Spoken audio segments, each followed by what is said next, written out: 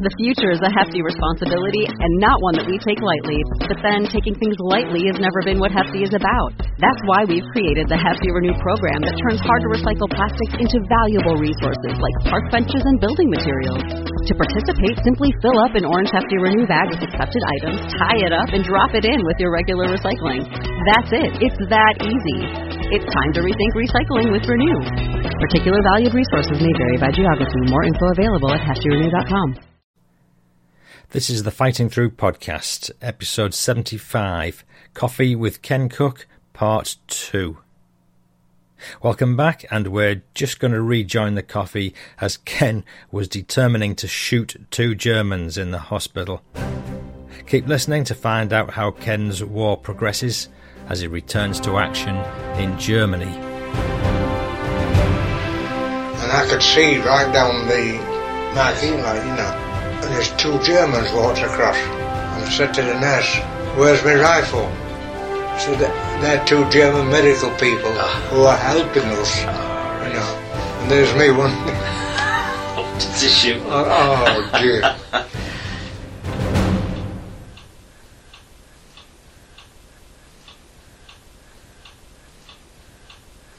I put on a boat back to England. I went to a hospital down south for 3 or 4 days. Do you remember where that was? Was that Southampton?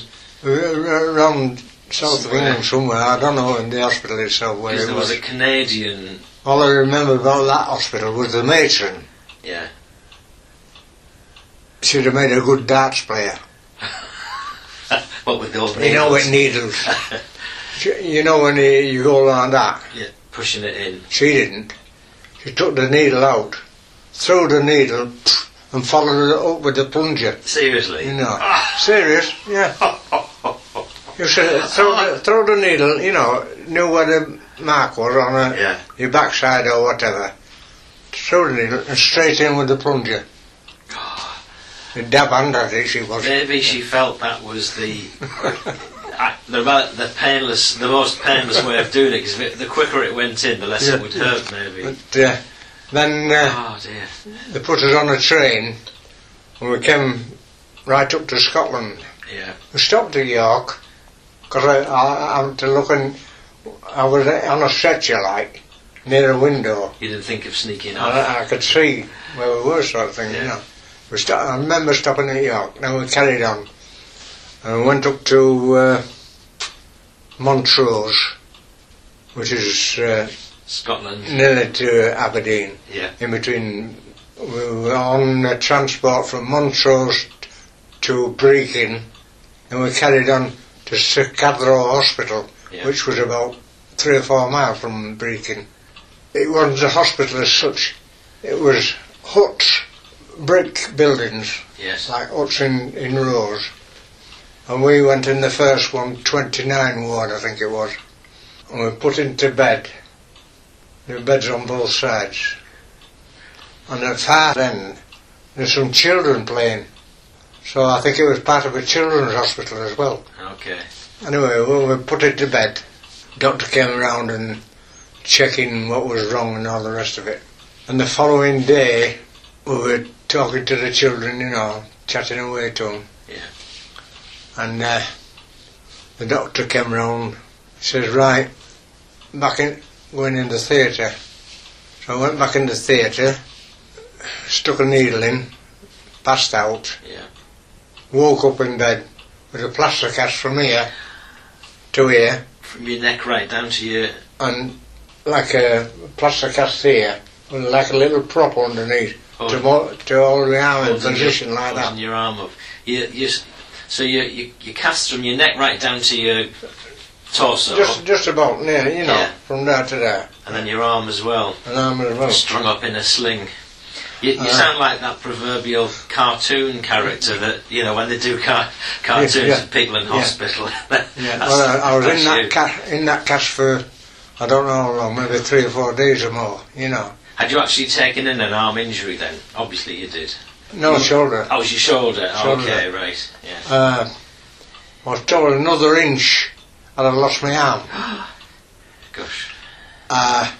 So I had that under that for I used to sleep somehow like that. Yeah. And the nurse came and put a glove on my hand to keep it warm. Then about a week with the plaster cast on, it started itching. Yeah.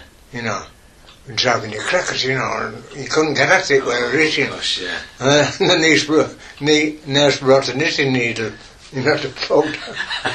Tease up the To crack. get rid of it. Anyway, they cut the plaster off. Yeah. And then I did exercises with my arm and that, you know, squeezing tennis balls and what have you. Yeah. Different exercises.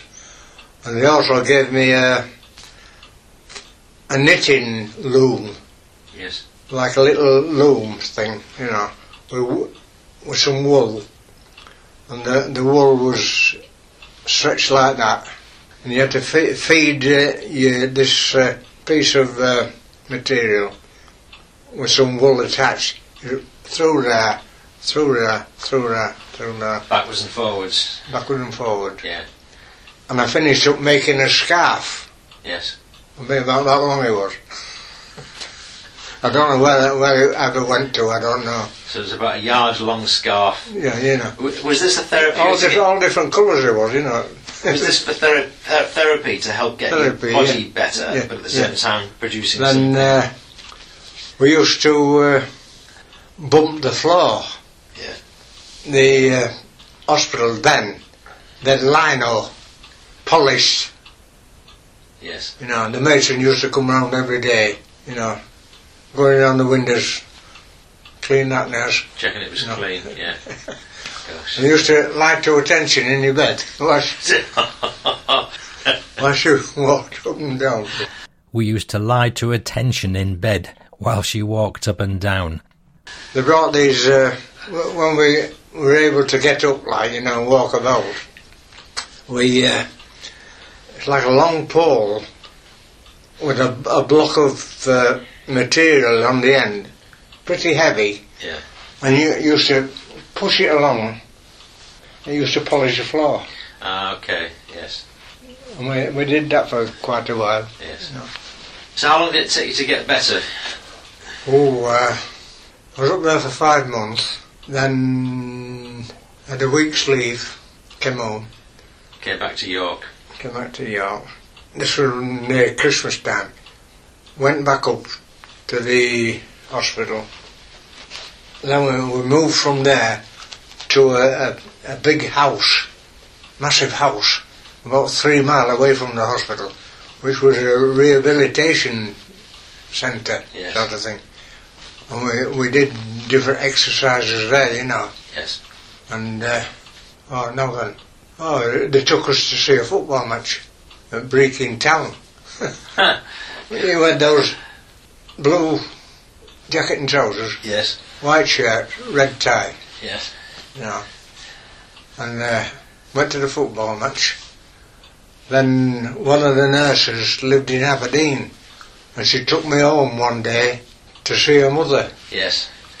Just for a day out, sort of thing, from the hospital. Oh, that's very That was nice. Yeah. Then I had 2 weeks rehabilitation, then 2 weeks leave. I came home and they was treating me for a while at York Hospital in Fulford there, military hospital. Yeah. And then I got a letter to say go to Leeds. Then I had to go down south, aerodrome down south. An aerodrome down south. One Stansted, something like Stansted. And they put me on a Dakota and sent me back over again. Wow. And I joined up with the Island Light Infantry. Yes. Just outside Brussels. And when I queried it, I said, why can't I go back to my own regiment? Yes. He said, well, the 7th Battalion got hammered at Nijmegen.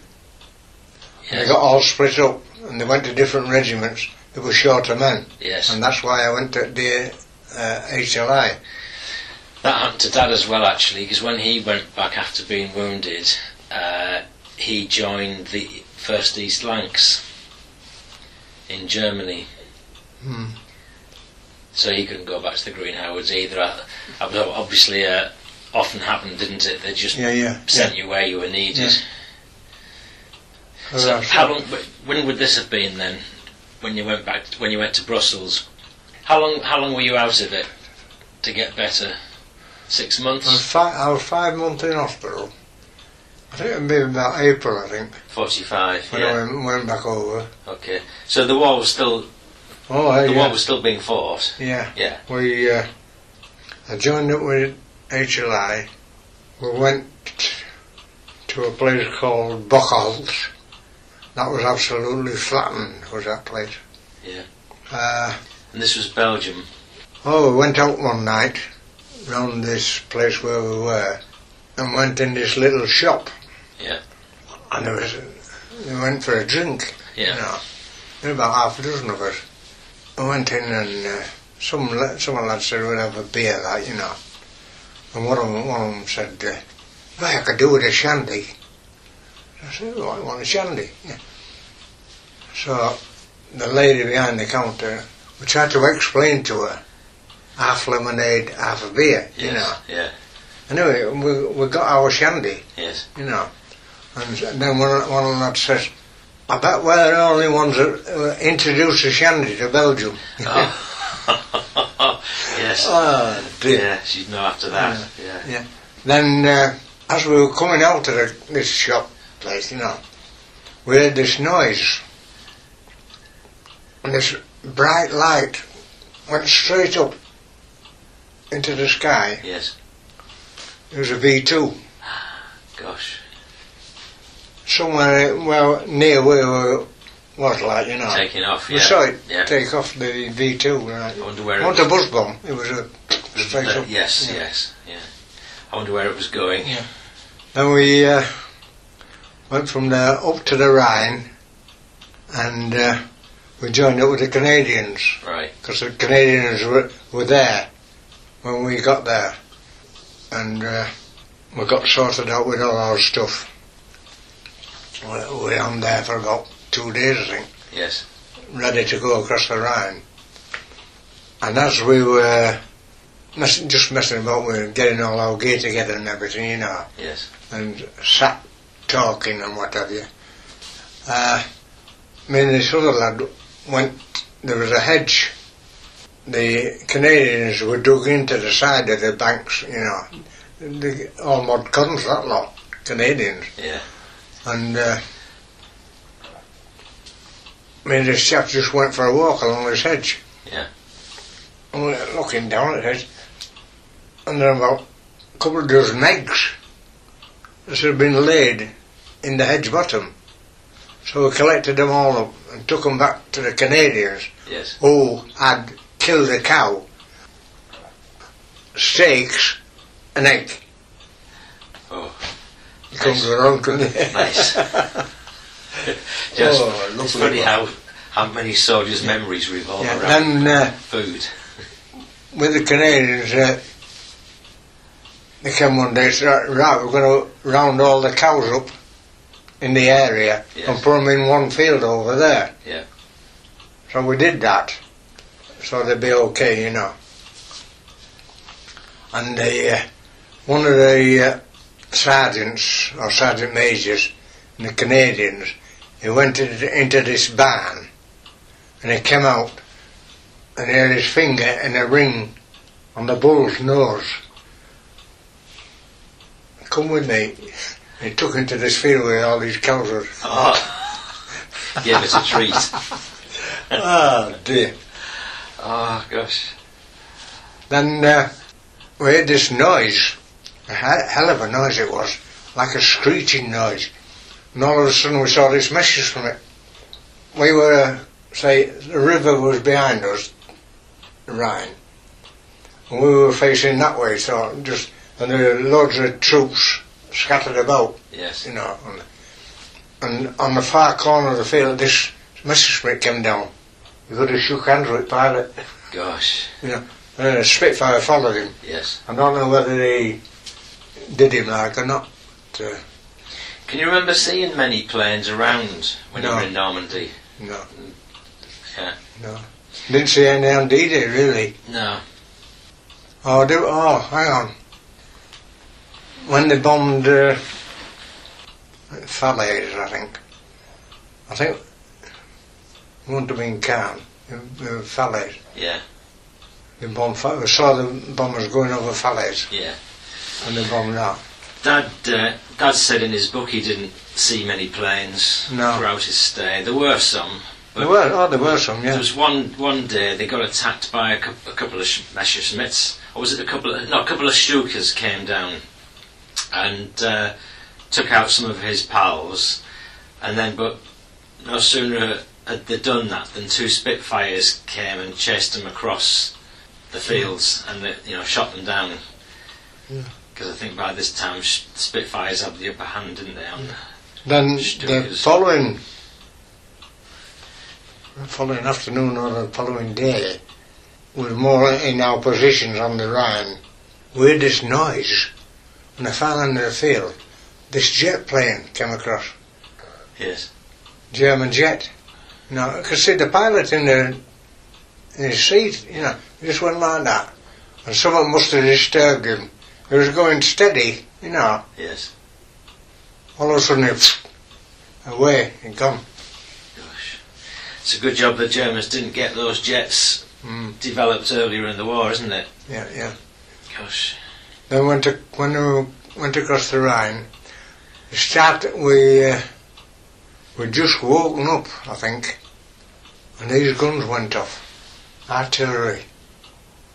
All along banks at Rhine. I don't know how many there was, maybe 50 or so. Yeah. 5.5s. This was... Bang, bang. Was this enemy fire or... No, ours. Ready for the... So crossing the Rhine. Softening them up on the other side. Barrage going off over the Rhine. Yeah. That stopped. We got in the like canoe type of thing, Yes. And we didn't paddle across. They had an engine at the back, and yes. motored across. Then we went into some woods at the other side of the Rhine, and it was getting near night time, and there was quite a few parachutes hanging from the trees and on the floor. Yes. Where the parachute had gone in before. Yes. So me and this other chap, or 3 of us, got one of these parachutes and got in the ditch and... Use them as a blanket. On a blanket, Excellent. Yeah. Then we moved off the following morning. Before we'd do it, we saw a Dakota on fire. Yes. And we saw 2 jump out. It was about maybe a couple of 100 foot. All the blaze was a Dakota. Yeah. There were 2 jumped out. Then another one jumped out. I don't know whether he's shoot opened or not. It was half open when he jumped out.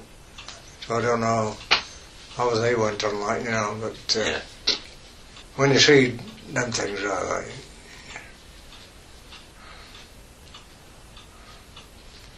I mean, there's no chance really in them. No. In them situations. How much fighting was there between Brussels and up to... Well, not a lot really. We didn't... mainly skirmishes, sort of? We didn't contact anybody till we got just outside Bremen. Oh, okay, yeah. We went into some positions that there'd been German positions. We got in trenches, Yes. in their trenches. Other occasions, we either got in a barn or in a bed. Yes. In some of these houses that we went through, Luxury. And we settled into these trenches, just chatting away. And on our right hand side there was a field, then like a road going down that way. Yes. We saw these 2 Germans coming, they're chatting to each other, going on, and watched them. Gosh. And we got ready, like, you know. As they came round the corner, right, put your hands up. One of them put his hand up, the other one ran like the blazers down the field. Yes. Going like that. There were 6 of us banging our way at him, we never touched him. And he was running zigzag. He just disappeared, like, you know. And the other chap, he was an American, German. Ah, okay. And he told us that he'd been in Germany on holiday visiting relatives. So he was an American visiting Germany because he had German... He lived in America. Yes. Went to see his relatives in Germany. Yeah. Right. Come here in the German army. Oh, gosh. So he got... So we captured him, like, and he went back to... I should think he was pleased then. No wonder he put his hands up. Yeah. But another, I forgot to tell you. We were on patrol down this road. Yeah. We came across these Germans lying in the gutter. Yes. About 5 or 6 of them. Yeah. Pretending to be dead, sort of thing, you know. And as we walked past, you naturally looked down to them. Well, the one at this end, I saw his eyelids move. So I said to the sergeant, I said, hey, this bloke's, you know. Anyway, they rousted them up, like, you know. Yeah, got them up. Put their hand up. Yes. And officer said to one of the lads, he said, take them back to prisoner of war cage. Yes. You know. Takes them back. A couple of days after, I said to him, how did he go on with your prisoner of war? He says, I said, did you manage to get him to cage? Yeah. Chatting, like, you know. Got So them out of the cage. no problems getting them there. I said, look at that. I said, solid gold watch. Solid gold band. Yeah. I said, where did you get that from? He said, one of them prisoners. I said, that's mine. He said, well, how do you mean? I said, well, I found them. Yeah. I said, he said, get lost. So he didn't... I didn't get one. Oh, God. The following day, when that one got away and he ran down the field, the following day we was in our trenches and then this racket started, rockets flying and all sorts going up from this bottom end of the field, like, you know. Yeah. So I don't know whether he told them we were up this end or whatever, you know. And then we got a bit of hammering on there. Yeah. This chap with me, I think he got shot in his leg, and I more or less half carried him to first aid station down the field, sort of thing. And an officer came and he said, wanted to know what had happened. So I told him, like, you know, that we'd been attacked and what have you. And next thing I know, I'm on a Bren gun carrier with a ticket on. Next thing I know, I'm on a Bren gun carrier with a ticket on. With psychoneurosis, which is shell shock. Shell shock, yeah. And that's when I came home. You know, like, went to Nut House. Yes. We're in this building, and there are quite a few of our chaps banging plates and tons and that, you know, making a noise and that. You know, all shell shock people. Gosh. And then next, put me on a train to Brussels. Went in a hospital in Brussels for a night, I think it was. Then I went to Brussels airport, got on the Dakota, Yes. and came home. I stood all the way from Brussels to England because the plane was packed. They had stretchers down both sides. Ah, yes. You know, we were wounded. And people stood up Yes. It was packed. It's funny, isn't it? Stood up all the way.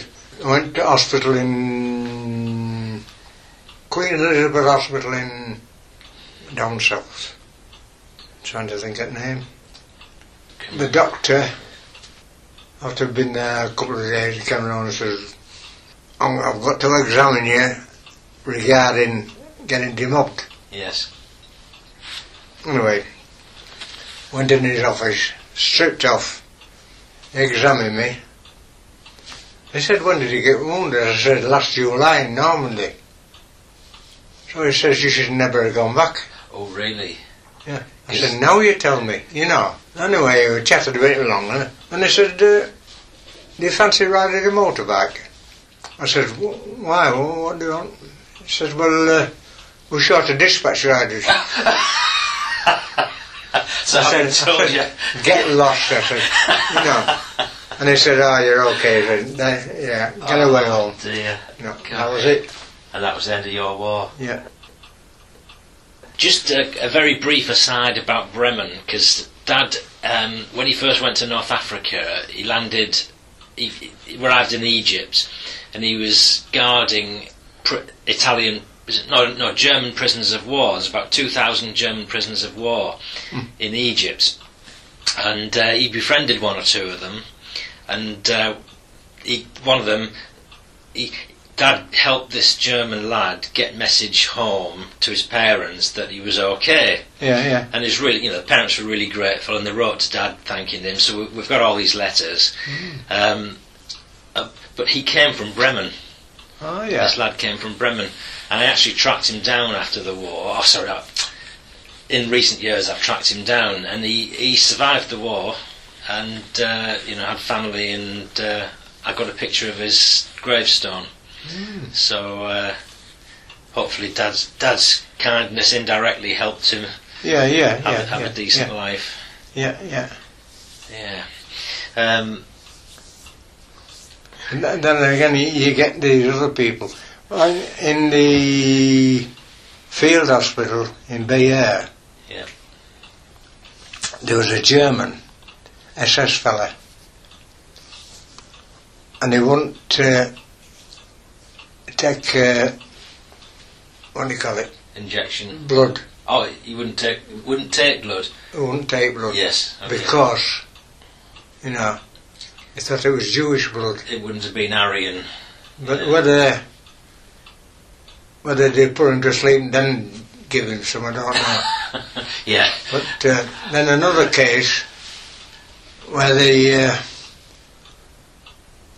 captured some German prisoners, and they interviewing them, sort of thing, getting in names and numbers and whatever, what regiments. And this one of our lads sat at this table, name, number, and all that, alright, carry on. SS bloke, big, tall, blonde. SS, yeah. Name. Oh. Spit at him. Sten gun, bang. Really? Put him away, yeah. Ooh. Gosh. But them Italy youth and all that lot. Yeah. They're right. Gosh. I mean, you heard stories of different things, Yeah. what they did. I think we heard about the Canadians, paratroopers. They got captured, and they put them up against a wall and shot them. And the word went round, don't take no more prisoners. Yeah. Yeah. There are quite a few occasions like that, different things. If you give like that, you've got to expect to receive in kind, haven't you? Yeah, I think.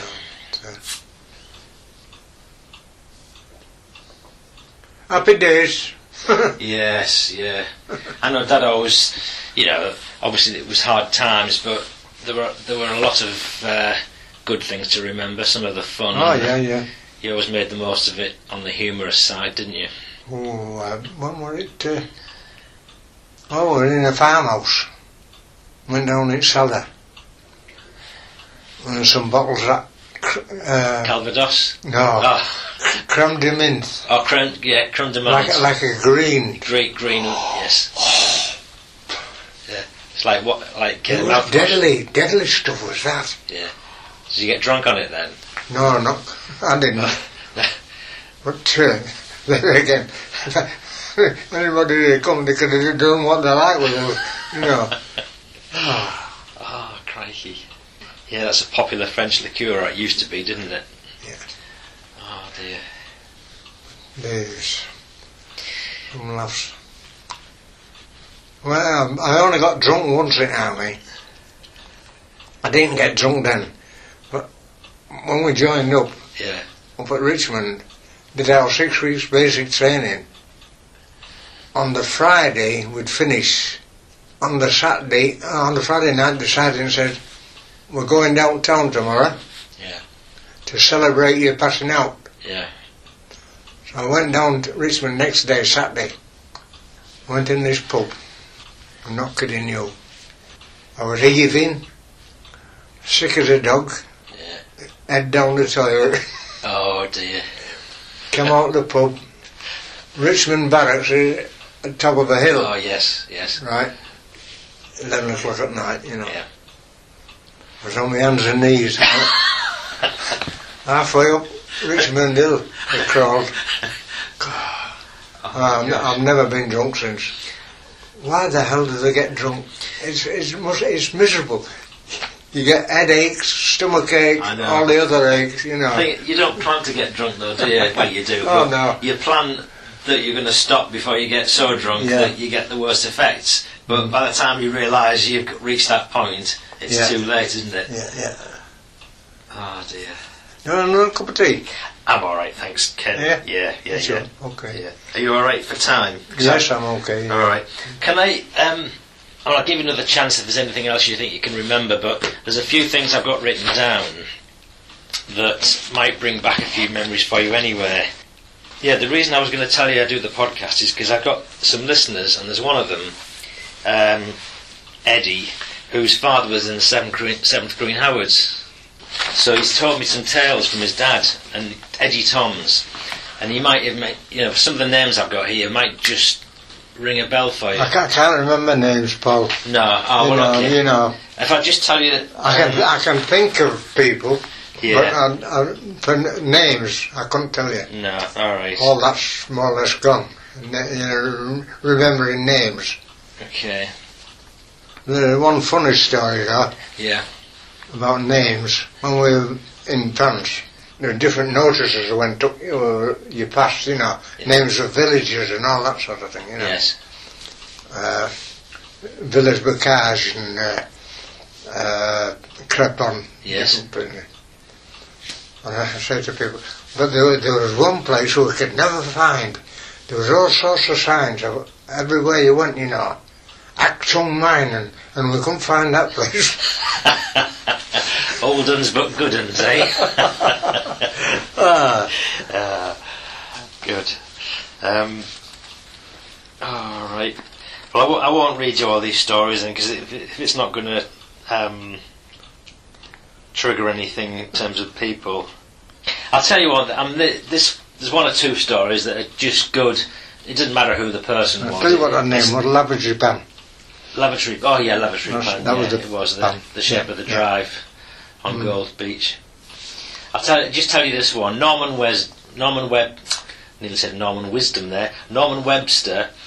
This is Eddie Toms, his dad. Norman Webster was a mate of my dad's who was killed in Normandy.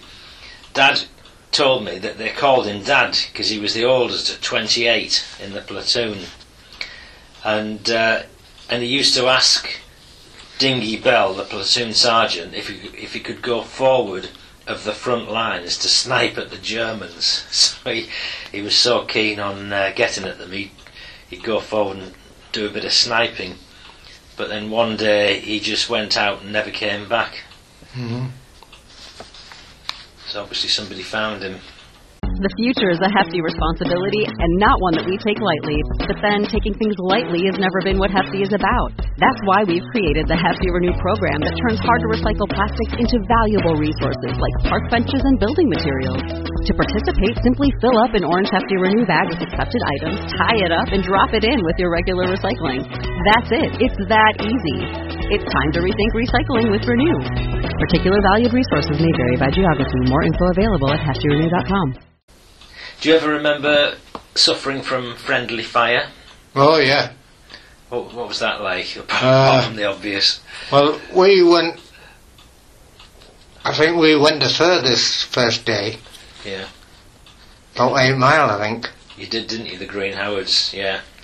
And the Navy spotters saw some movement where we were, and they sent a couple of shells over.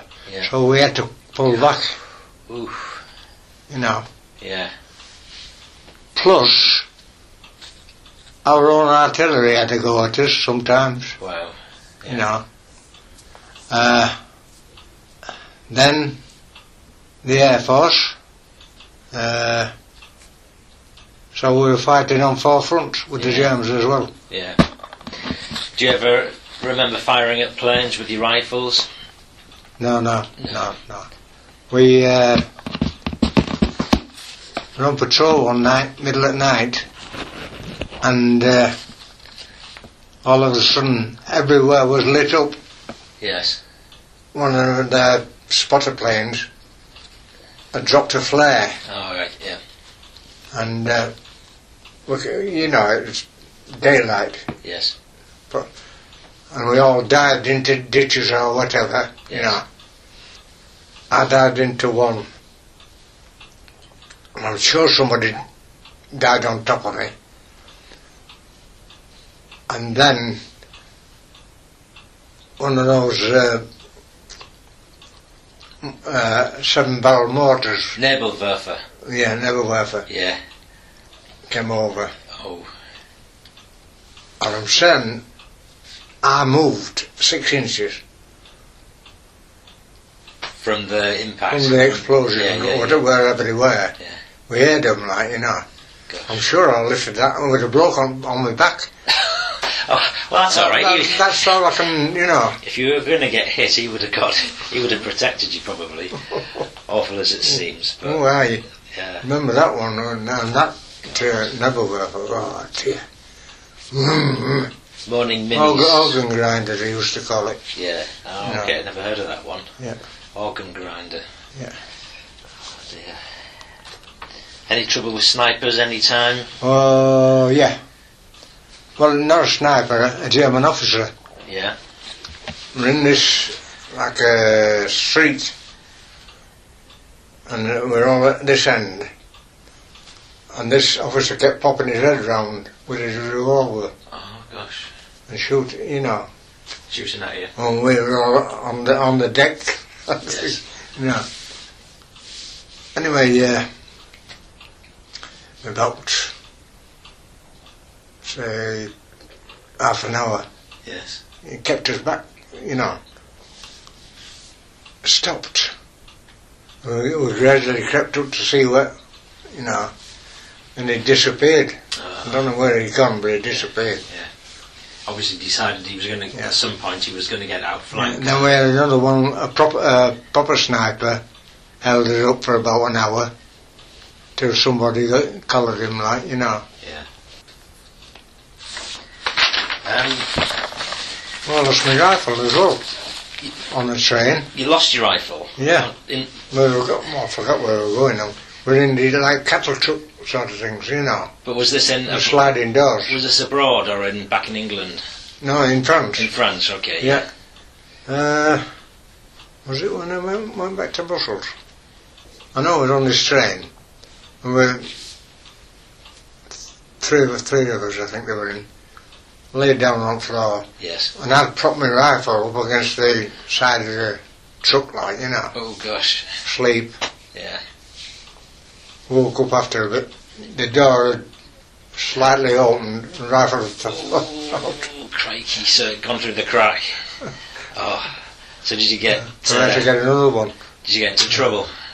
No, I didn't get in trouble. No, just ran for another. Gosh. Were you ever on charge for any misdemeanour? I was on a charge in England, in hospital. Went into Brechin on the bus with 2 or 3 more lads, and I went in a cafe and for a drink. A chap in the cafe, Scotch fella, he bought us all dinner. Then we had a drink, and I don't know how it worked out, but I got on the wrong bus going back to the hospital. Oh. I finished up miles away somewhere. I couldn't tell you where it was. Yeah. But I walked down this road. I had an idea where the hospital was. Yes. And I walked for miles down this road, I thought. Got back to hospital. Next morning, officer wants to see. Yeah. And there was a lady officer, you know. It was late last night. Yes, and I explained like I suppose. Yeah. But I didn't get anything. They didn't, you know, I wasn't charged anything. That's good. That's good, because it shows a bit of compassion that, you know, being... I don't know, I got on bus off of going miles out of the way. Yeah. I thought, where am I going? You wouldn't have done it deliberately, would you? Oh, dear. Oh, gosh.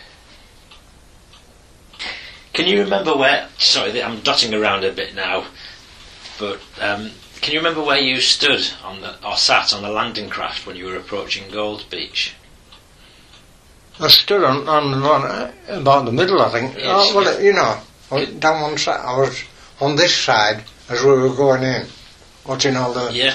Well, you were in a similar position to Dad then, because he was on the left-hand side. He said fifth from the front. So it's interesting that, you know, I don't think I would want to have been the second or third person leaving the craft, because the first one would probably get away with it.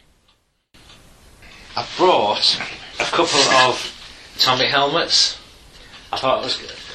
You could try one on and tell me if it brings back any memories. When was the last time you had one of them? In the war? Yeah. Gosh. Put your picture down and then we'll have a bit of fun with them. If you're up for it. Used to have some netting on top. Ah, did they? Yes. You know, netting on top. A bit of camouflage. Yeah. I don't think I used to wear mine with that. Used to wear that on the back. On the back. Ken's talking about not wearing the strap under his chin. I'm just taking a photograph.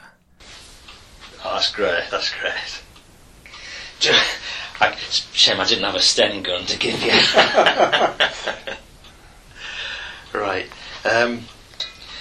Yeah, I did read that sometimes they didn't put the straps round, because if you got hit by shell fire, the blast could break your neck. Yeah. So people kept them off. Yeah.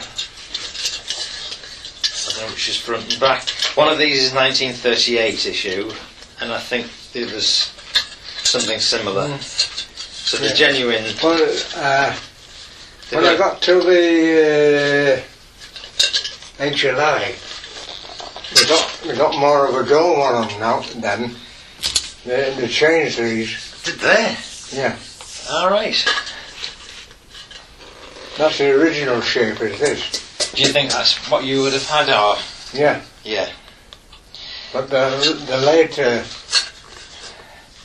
after D-Day, they changed the shape of them. Yeah. All right. Like a deep bowl on them. Do you want to put it back on again, and I'll take a. You know what a selfie is, don't you? It's one of them, isn't it? Yeah. Yeah. Pull a. Pretend we're looking at a German and we're. Got one more. Oh, that's excellent. Thank you. Yeah, they're quite heavy, aren't they? Yeah, they are, yeah. But then again, we didn't feel the weight, sort of thing, you know. No. It was just like putting a hat on. Yes. Every day. Yeah, you get used to it, wouldn't you? Sort of thing, you know.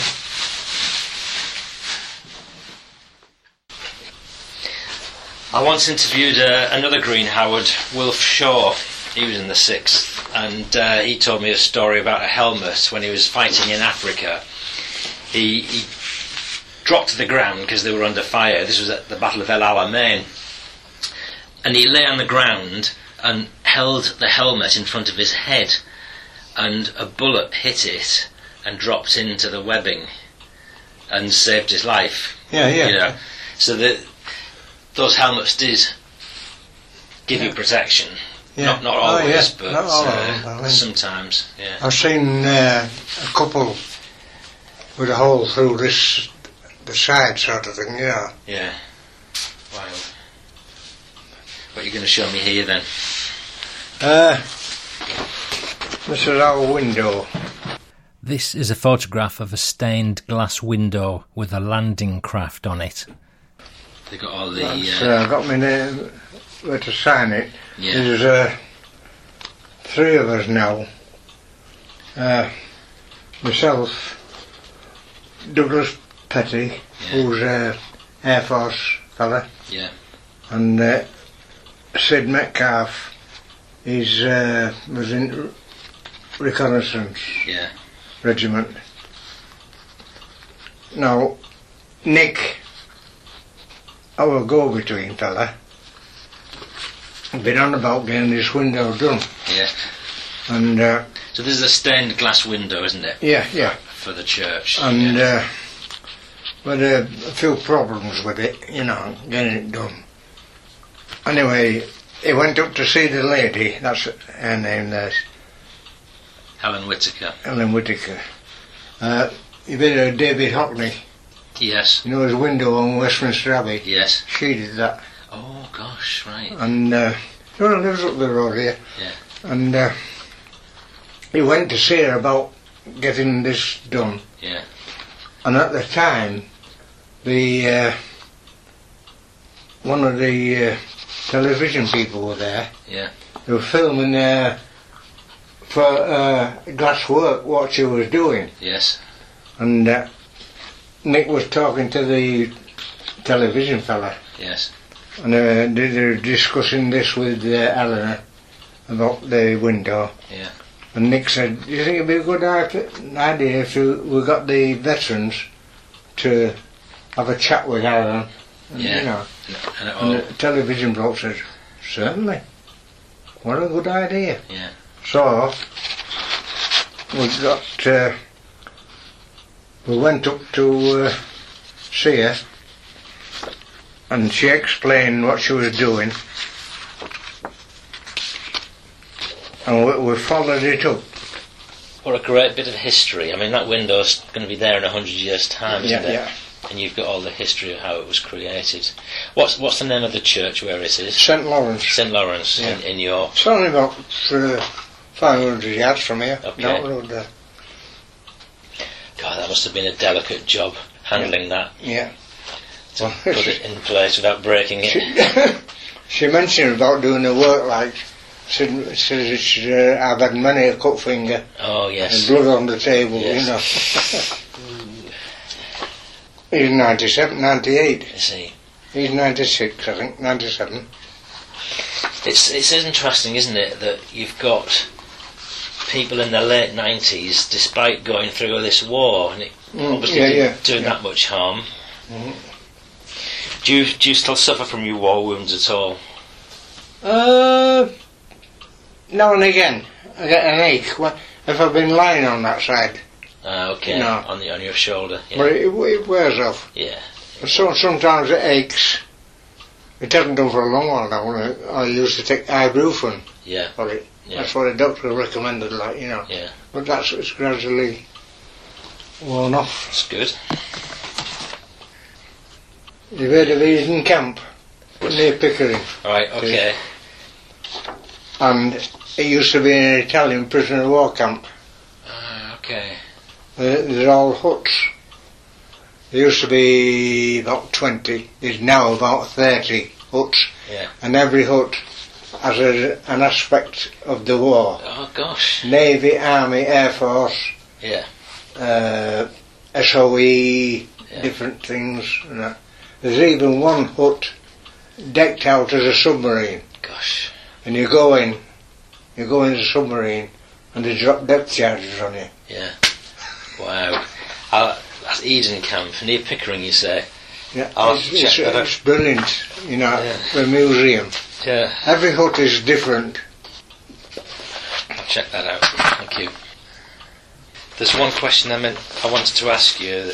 When you were at camp in Southampton, waiting the day, can you remember being locked in the camp? Or just No, we were told. You were told we couldn't go out. Yeah, well, that's what I thought, because that's what Dad suggested. Yeah. But some stories you hear that they were locked into the camp, but I think it possibly depends which battalion and what time. Yeah. Well, there was camps down there that were locked. Okay. Yeah, you couldn't go out. Yeah. Did I show you when I was a bodyguard to the Queen's father? You were a bodyguard to the Queen's father. Is this a joke, or is this an old soldier's yarn? Or oh wow! So it's not a yarn. Is that you? No, that's me. You're a young lad. How old were you there? 16? 14. 14. That's when I was at the ordnance factory. See the gun barrel lying on the floor there somewhere. Oh gosh, yeah. Yeah. We didn't know that was being taken. Yeah. Because Ernie, he was another office boy in the same office as me. Yeah. So you've been in the presence of the King. And we'd been taking messages to different officers. Yeah. And we didn't know who was who or whatever. Yeah. We just happened to be there at that time. Yeah. That's the Lord Mayor of Nottingham. That's the manager of the factory. Yeah. I think that's his chauffeur. Yeah. Is it Edward the 7th? No. Let me read that again. Is that Edward the 8th? No. Is that George the 6th? Yeah.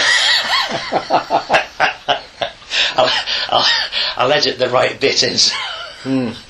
Oh dear, I'm hopeless on our royal. Well, I knew it wasn't Edward the 8th. A couple of days after, one of the chaps in our office, he came in with two photographs.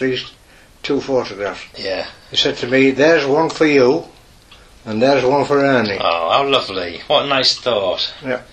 Yeah. Then he said, "Look at that cheeky little bugger with his hands in his pockets." Oh gosh, you did, didn't you? I remember when I was at Bayeux with Dad on the 50th anniversary. Was it 50th? Oh, yeah. was it on 50th? I was on 50th. Well, yeah. All right, man. The first time we went, I'm not kidding you, you couldn't walk 2 yards before somebody, Oh, really? like a drink with you. Yeah, offering you a drink, yeah. So some of the things we've done over there, we sat in a cafe and we were sat there talking. Two, I don't know whether Japanese or Chinese, young ladies. Go take a photograph, Yeah. So we sat there, take a photograph. 2 more come. 3 more come. 4 more come. There must have been at least 50, 60 gathered round where we sat at our table. All wanting to when Nick and Gloria came out with our food like that. Yeah. I think you're such a... I don't know. So many levels, you're attractive, aren't you? Yeah. You're a unique... That thing. one went viral, did that? Did it? That didn't surprise me. The Abbey Road one. We just been to see the Piper on Sword Beach. We're coming back to the coach. We come to that crossroad, and one of our honorary members says, "Hang on a minute, I've got an idea." They've stopped near a zebra crossing, a pedestrian crossing, and one of the members says he's got an idea. So we all get off the coach, stop the traffic, took the photograph, goes back to the hotel. Our courier had his laptop. He said, "Come and look at this." Yeah. He'd gone all over the world. Gosh. So 4 veterans, fully blazered up with medals, have crossed a zebra crossing in a straight line, just like the Beatles did on their Abbey Road album. I mean, it is an iconic photograph, that Beatles Abbey Road. Yeah. And then cover. a week after, I think it was a week after, we had a letter from Paul McCartney. Paul McCartney, wow.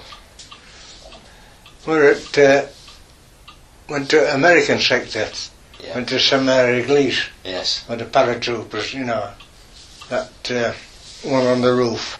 So, get on the coach to go to St Mary Glees. I just said, anybody got any extra sandwiches? No, what for? I said, well, we want them when we get there. Not father on church roof there, he's been there all these years, he's getting hungry. Oh, yeah. Oh dear. I just want to record a formal thank you, Ken, for all the time you've just given me this morning, Oh, it's a because pleasure. you've really brought some pieces of history to life that I wasn't aware of, and it's been fascinating to hear what you've said compared with what I know Dad did. And it's funny how many parallels there are, really. But on behalf of the world, thank you for your service. Thank you for your bravery and coming back from this all and living a good life. Yeah.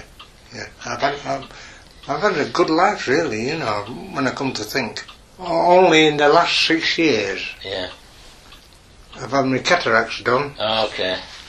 gallstones done, appendix out. Wow. This is in the last 6 years, this, Yeah.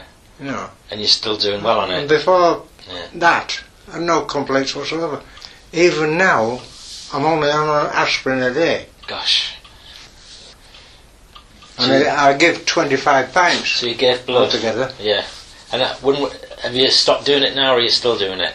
No, I'm not doing it now, No. because the 26th time I went, what's she say? You've, what do they call it now? When your blood's not Anemic? anemic, that's it. Yeah. So you're anemic, Ah, so okay. we're not taking any more blood. Yeah. So that I stopped them. So do you take iron tablets now, or did you used to for a period? No iron tablets, no. I'll just have a drink of stout now and again. Do you? Yeah. My dad used to like Mackerson. He used to feed Hey, it to me when I was a kid. He'd sort of put the glass down here, and I'd go around the back of the city and sneak a glass. do you want a tin? No, thanks, no. Huh? No. I've drunk Mackerson's for ages. Have you not? Yeah. What, do you want to share one now, you mean? Are you going to have No, one? you're all right. No. If you want us to have one together, I'd share one, but... They put me on Guinness in hospital. Did they? Yeah. That's a Bottle chore. a day. That was an imposition then, wasn't it? Yeah, a bottle a day it was Guinness up there in Gosh. Scotland. I think that's what started me off on, Mackerson. Yeah. Yeah. Well, they're similar, aren't they? Yeah, They are yeah. similar. Well, Ken, I think, unless there's anything else you wanted to add to all that, I think I've gone through all my questions. That's my playbook. Oh, yes. Yeah. Stated that. Yeah. That's your clothing. Now in different sizes. Yeah. That's gas chamber. When you tried your gas mask on. Testing. You went in a Oh, room. gosh. You went in a room. They Yeah. shut the door. Yeah. Now then, did you put your gas mask on first? Probably. Then they put the gas in, then you'd be... Then you take your gas mask off. Yeah. It was, And you had to sort of... try and hold your breath Put or it- whatever, but you did get some of it, Yeah. Oh, You gosh. nearly choked on it. Long range group, third one down. Yeah. That's when we went on the range. Yeah.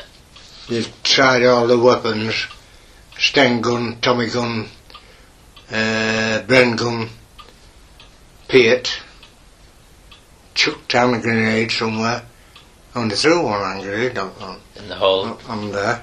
Right. You know, when you... Did you throw any during the fighting? No. No. Did you have a Lee Enfield? Yeah. Rifle? Yeah. See this here? Yeah. Right, we'd had these. This is a list of vaccinations received. So the 3 or 4 of us, we're not having no needle no more. You know, they were toxic and tetanus. Yes. Toxic. And your arm was up here with them, you know. Yeah. And we thought we had to get some more done as well. Yes. So we decided to put our own in and just screw ink. So you forged the entries? You little monkeys.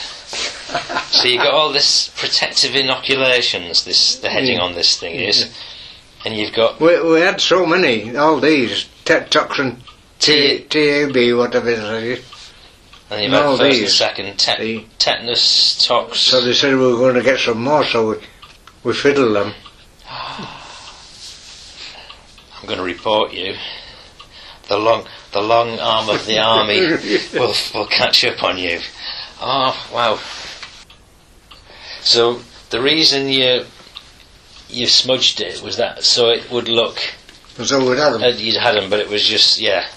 Just like a cover-up. Yeah. Cover up, yeah. It would make it harder for someone to check, wouldn't it? Nice souvenirs, eh? Oh, yeah. What telegram what my mum got when I was in hospital. Yeah. Saying you were injured. It's 79 hospital, field hospital. Yeah. Dangerously ill. Then that would have worried her. Second telegram she got when I was in Germany, just before I got shell shock thing. Yes. She got a telegram saying, missing, believed prisoner of war. Then she got another one saying, as your son is missing, believed prisoner of war, we'll have to stop your payments. I used to send half my pay home to my mum. Yeah. Because my dad was in the army as well. Right. Right. So this was, we'll stop your payment till I got found again, like, you know.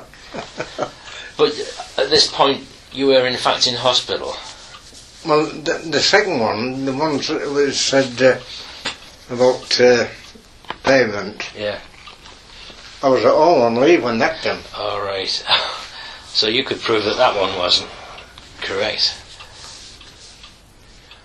So another case of MOD. Yeah.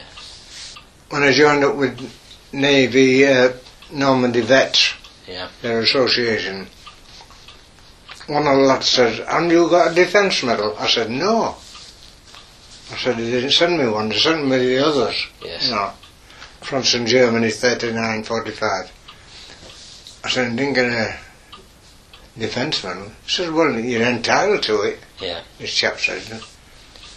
I said, "Yeah, I'll give you an address to send to." So I sent the address, told him that. Yeah. I got a letter back. "I'm very sorry, but you're not entitled to the defence medal because your time in hospital doesn't count." Oh, honestly. Can you believe that? I haven't got the letter. I chucked it straight on the fire. Yeah, yeah. You know.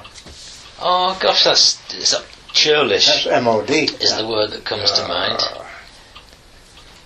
I'll just show you my dad. Oh, absolutely, yeah. What did your dad do in the army? Oh, he was in the medical corps. Yeah. My dad once said the medics were bricks. There was a repatriation in 1943. Yeah. The chaps from Dunkirk and before, they were mostly Scottish regiments, I think, and they had an exchange, and my dad went on a ship to Sweden, Gothenburg, Sweden. Yes. And they docked in Gothenburg, and all these soldiers were on the dockside, crutchless. some no arms and some with no legs or whatever, you know. God, yeah. And they were no good to anybody anymore, Yeah. so they decided to repatriate them. And they docked. And the medical staff on the ship were not allowed to go down to help them onto the ship. There was German sentries all along the dockside. Oh. And they had to help themselves, more or less, Yeah. to go on the ship, you know. So there's a Red Cross ship, Gothenburg. and it's to repatriate all the severely wounded soldiers that the Germans didn't want to have to Yeah. look There they after. are. They're all more Scottish. Blackwatch and Seaforth Islanders, I think, was Yeah. in Dunkirk a lot. Blackwatch and Seaforth Highlanders. And your dad was involved in this as a medic? Yeah, as a medic, yeah. I mean, fancy, no, you know, you're on the ship, you're a medical person, yet you can't go down and help them get on the ship. Yeah. As they say, I suppose they'd be afraid of sabotage, wouldn't they? yeah, Somebody it leaving could have been, yeah. time bomb down there or something. Yeah. Unlikely, but they wouldn't be able to guarantee it, so they've said, well, in that case you can't go down. I'm impressed with your medal set, that's fabulous. You can't have them, sorry. When we go to, when we used to go to schools, talk to school children, you know, Yeah. and they came to have a look at the medals, Yeah. and they say, what's that one for? I said, well, that's Weetabix, that's Cocoa Pops, that's shredded wheat, and the top one, that's Crunchy Nut, that one. Right. You got, as in out of a cereal packet. You mean? So I said to them, if you have cereals, collect 6 tops of the packets, Yeah. send them away, and you got one of them. Laugh loud mad, did you? It's funny, you used to be able to collect all sorts in cereal packets, didn't you? yeah. I used to love it as a kid when you got a free toy.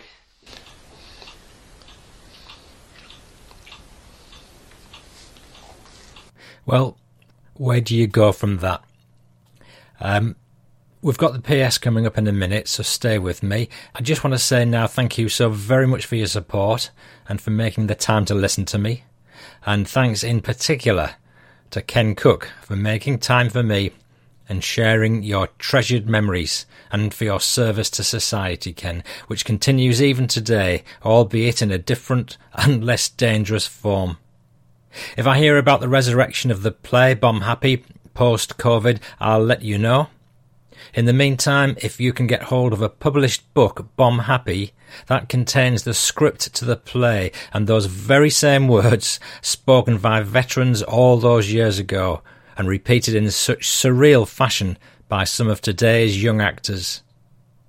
The book's by Helena Fox, and it's available from most booksellers. So that's Bomb Happy by Helena Fox. Right now, we're in a period of remembrance, and we'll all have paid our respect in our own way. In small contribution to this, the following PSs are in tribute to the fallen. It's often said that the ones who died fighting were the real heroes, so here's just a few of them. I'm including a short soundbite from the recent memorial service I attended for the late Captain Stan Perry.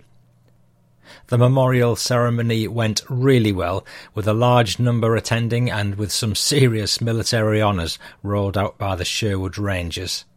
And I've put a short video in the show notes for this episode on the website. P.S. I had a recent email from Michael Stapleton near Liverpool in England, and Michael said, just a quick one about the memorial services on Sunday. I'll be sure to say a little prayer for all veterans we've heard from and who gave the ultimate sacrifice throughout the wars we've fought.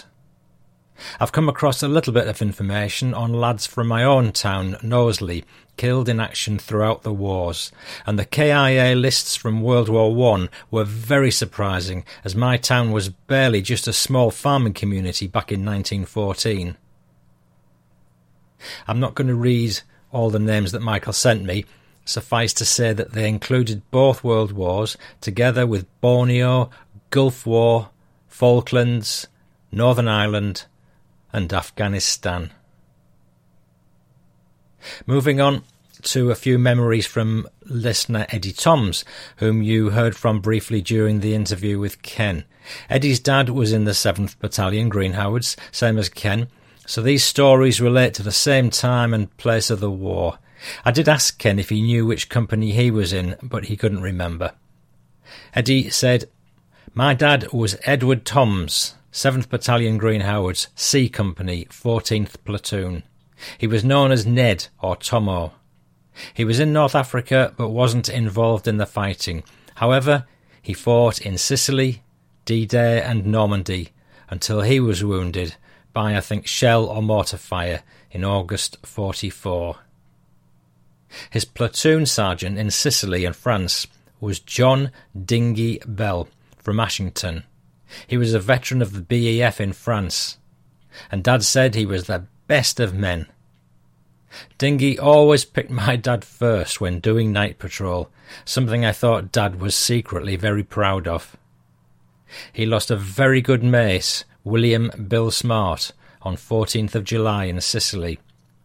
Dad and his platoon were going up a lane when a German plane dropped a bomb on the men. Bill was in the centre of the track. Alongside him was a chap who lost an arm. He'd been a barber in Civvy Street. My dad was nearest a dry stone wall, and he didn't have a scratch. He often talked about Bill, who he says was smart by name and smart by nature. During the Normandy campaign, the platoon was commanded by a Canadian Canlone officer from the Winnipeg Rifles. Dad said he was a bloody good officer. Another of my dad's mates was killed in July 44 in Normandy.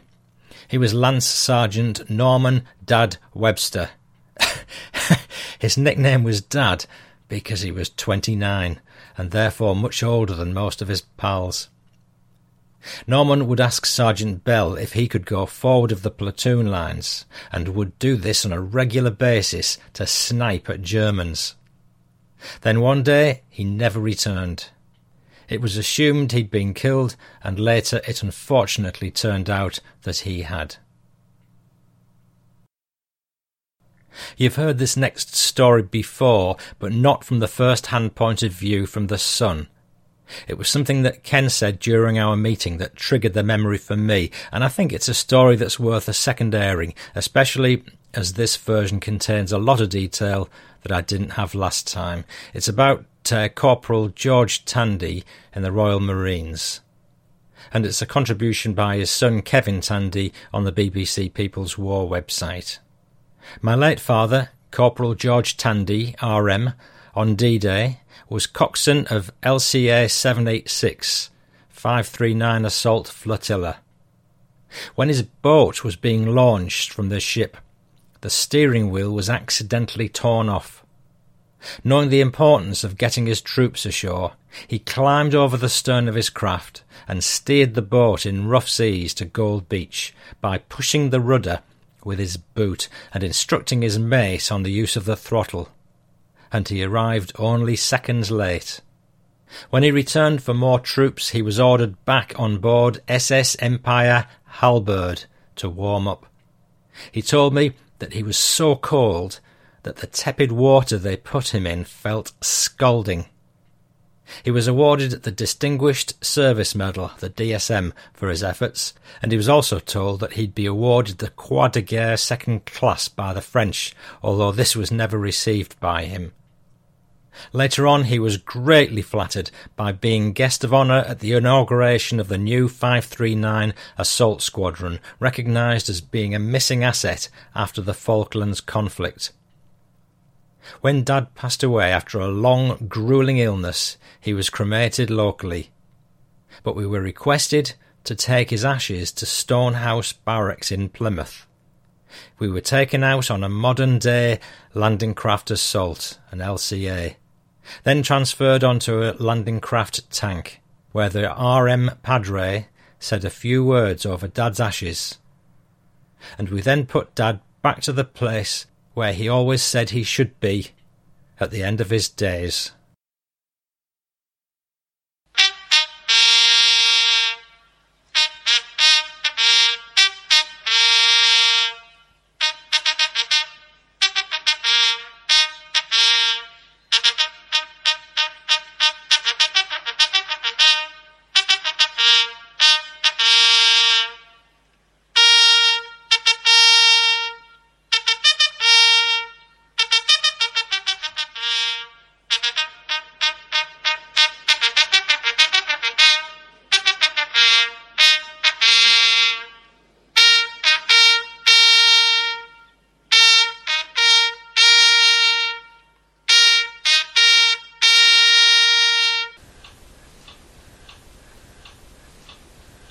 You've been listening to the Fighting Through podcast.